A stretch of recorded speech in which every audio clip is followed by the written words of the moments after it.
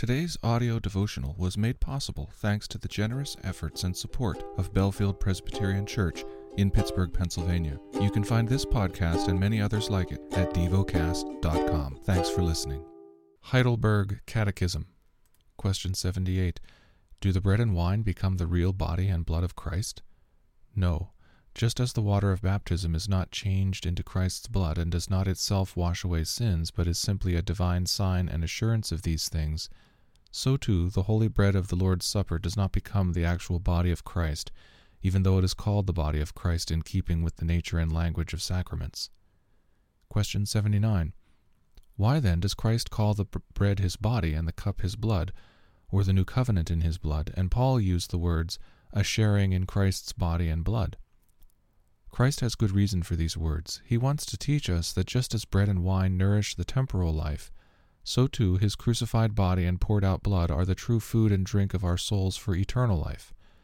But more importantly, he wants to assure us, by this visible sign and pledge, that we, through the Holy Spirit's work, share in his true body and blood as surely as our mouths receive these holy signs in his remembrance, and that all of his suffering and obedience are as definitely ours as if we personally had suffered and made satisfaction for our sins.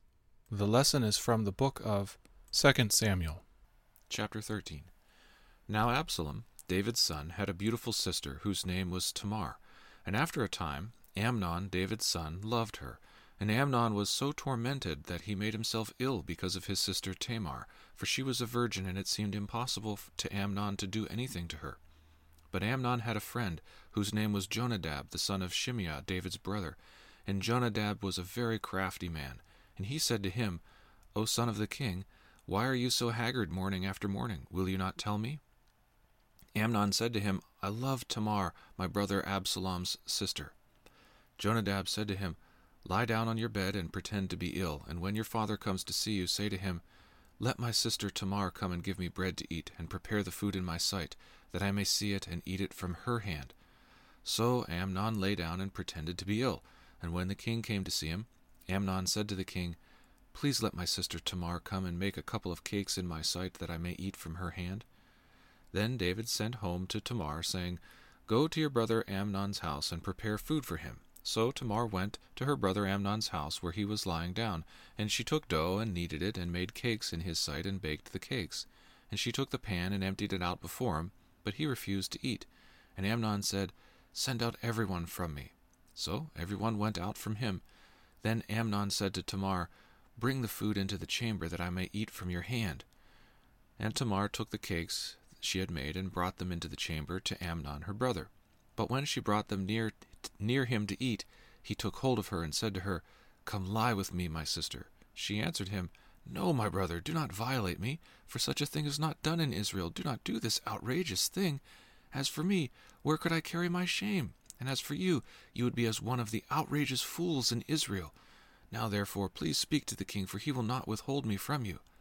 But he would not listen to her, and being stronger than she, he violated her, and lay with her.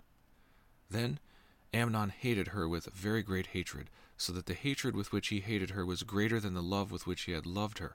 And Amnon said to her, Get up, go. But she said to him, No, my brother, for this wrong in sending me away is greater than the other that you did to me. But he would not listen to her. He called the young man who served him and said, Put this woman out of my presence, and bolt the door after her. Now she was wearing a long robe with sleeves, for thus were the virgin daughters of the king dressed. So his servant put her out and bolted the door after her. And Tamar put ashes on her head, and tore the long robe that she wore. And she laid her hand on her head and went away, crying aloud as she went. And her brother Absalom said to her, Has Amnon your brother been with you? Now hold your peace, my sister, he is your brother. Do not take this to heart. So Tamar lived, a desolate woman, in her brother Absalom's house. When King David heard of all these things, he was very angry. But Absalom spoke to Amnon neither good nor bad, for Absalom hated Amnon because he had violated his sister Tamar. After 2 full years, Absalom had sheep shearers at Baal Hazor, which is near Ephraim, and Absalom invited all the king's sons. And Absalom came to the king and said, Behold, your servant has sheep shearers. Please let the king and his servants go with your servant. But the king said to Absalom, No, my son, let us not all go, lest we be burdensome to you. He pressed him, But he would not go, but have him his blessing. Then Absalom said, If not, please let my brother Amnon go with us. And the king said to him, Why should he go with you? But Absalom pressed him until he let Amnon and all the king's sons go with him. Then Absalom commanded his servants, Mark when Amnon's heart is merry with wine, and when I say to you, Strike Amnon, then kill him. Do not fear. Have I not commanded you, Be courageous and be valiant? So the servants of Absalom did to Amnon as Absalom had commanded. Then all the king's sons arose, and each mounted his mule and fled. While they were on the way, news came to David. Absalom has struck down all the king's sons, and not one of them is left. Then the king arose and tore his garments and lay on the earth, and all his servants who were standing by tore their garments. But Jonadab the son of Shimeah, David's brother, said, Let not my lord suppose that they have killed all the young men, the king's sons, for Amnon alone is dead. For by the command of Absalom this has been determined from the day he violated his sister Tamar.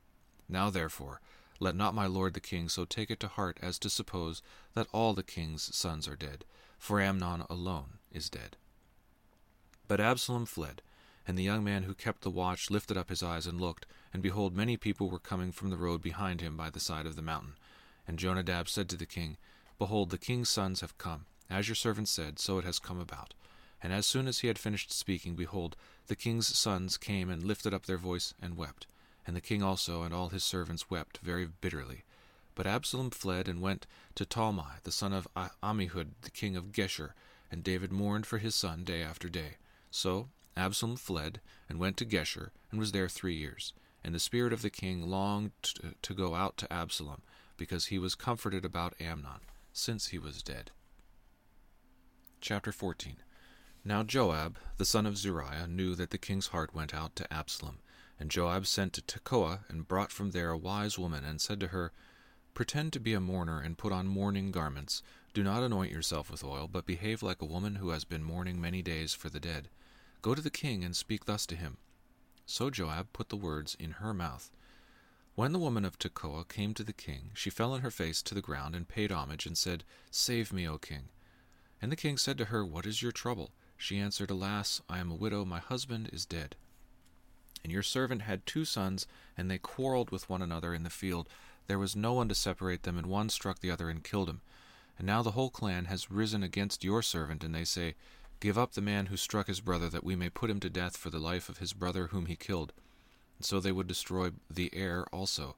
Thus they would quench my coal that is left, and leave to my husband neither name nor remnant on the face of the earth. Then the king said to the woman, Go to your house, and I will give orders concerning you. And the woman of Tekoa said to the king, On me be the guilt, my lord the king, and on my father's house. Let the king and his throne be guiltless. The king said, If anyone says anything to you, bring him to me, and he shall never touch you again.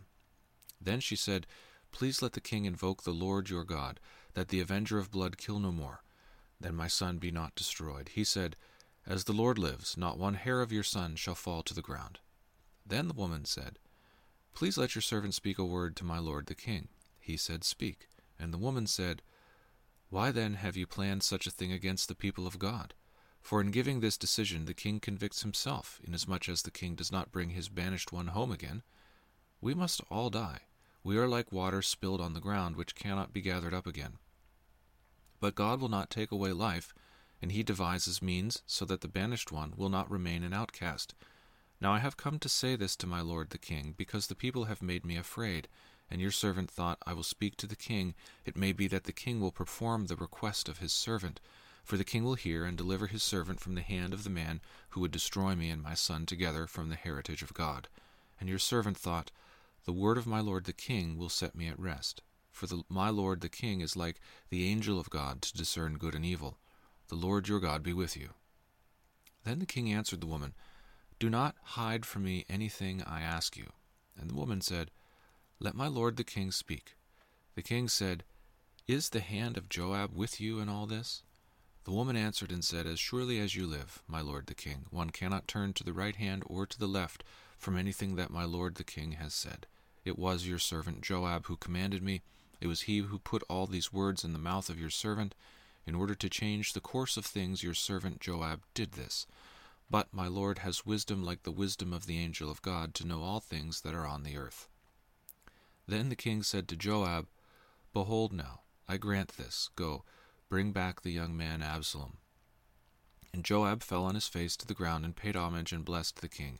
And Joab said, Today your servant knows that I have found favor in your sight, my lord the king, in that the king has granted the request of his servant. So Joab arose and went to Geshur and brought Absalom to Jerusalem. And the king said, Let him dwell apart in his own house. He is not to come into my presence. So Absalom lived apart in his own house and did not come into the king's presence. Now in all Israel there was no one so much to be praised for his handsome appearance as Absalom. From the sole of his foot to the crown of his head there was no blemish in him.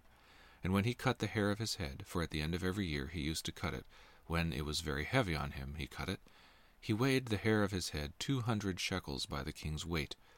There were born to Absalom 3 sons and 1 daughter, whose name was Tamar. She was a beautiful woman. So Absalom lived 2 full years in Jerusalem without coming into the king's presence. Then Absalom sent for Joab to send him to the king, but Joab would not come to him. And he sent a second time, but Joab would not come. Then he said to his servants, See, Joab's field is next to mine, and he has barley there. Go and set it on fire. So Absalom's servants set the field on fire. Then Joab arose and went to Absalom at his house and said to him, Why have your servants set my field on fire? Absalom answered Joab, Behold, I sent word to you, Come here that I may send you to the king to ask, Why have I come from Geshur? It would be better for me to be there still. Now therefore let me go into the presence of the king, and if there is guilt in me, let him put me to death. Then Joab went to the king and told him, and he summoned Absalom. So he came to the king and bowed himself on his face to the ground before the king, and the king kissed Absalom. Meditate and dwell on what you're paying attention to in God's Word. How has it connected with your heart or mind?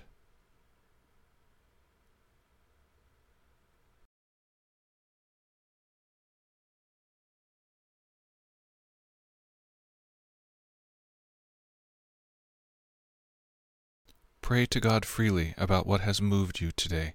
Turn your thoughts to Him and enjoy His presence. We offer the following as prayer topic suggestions.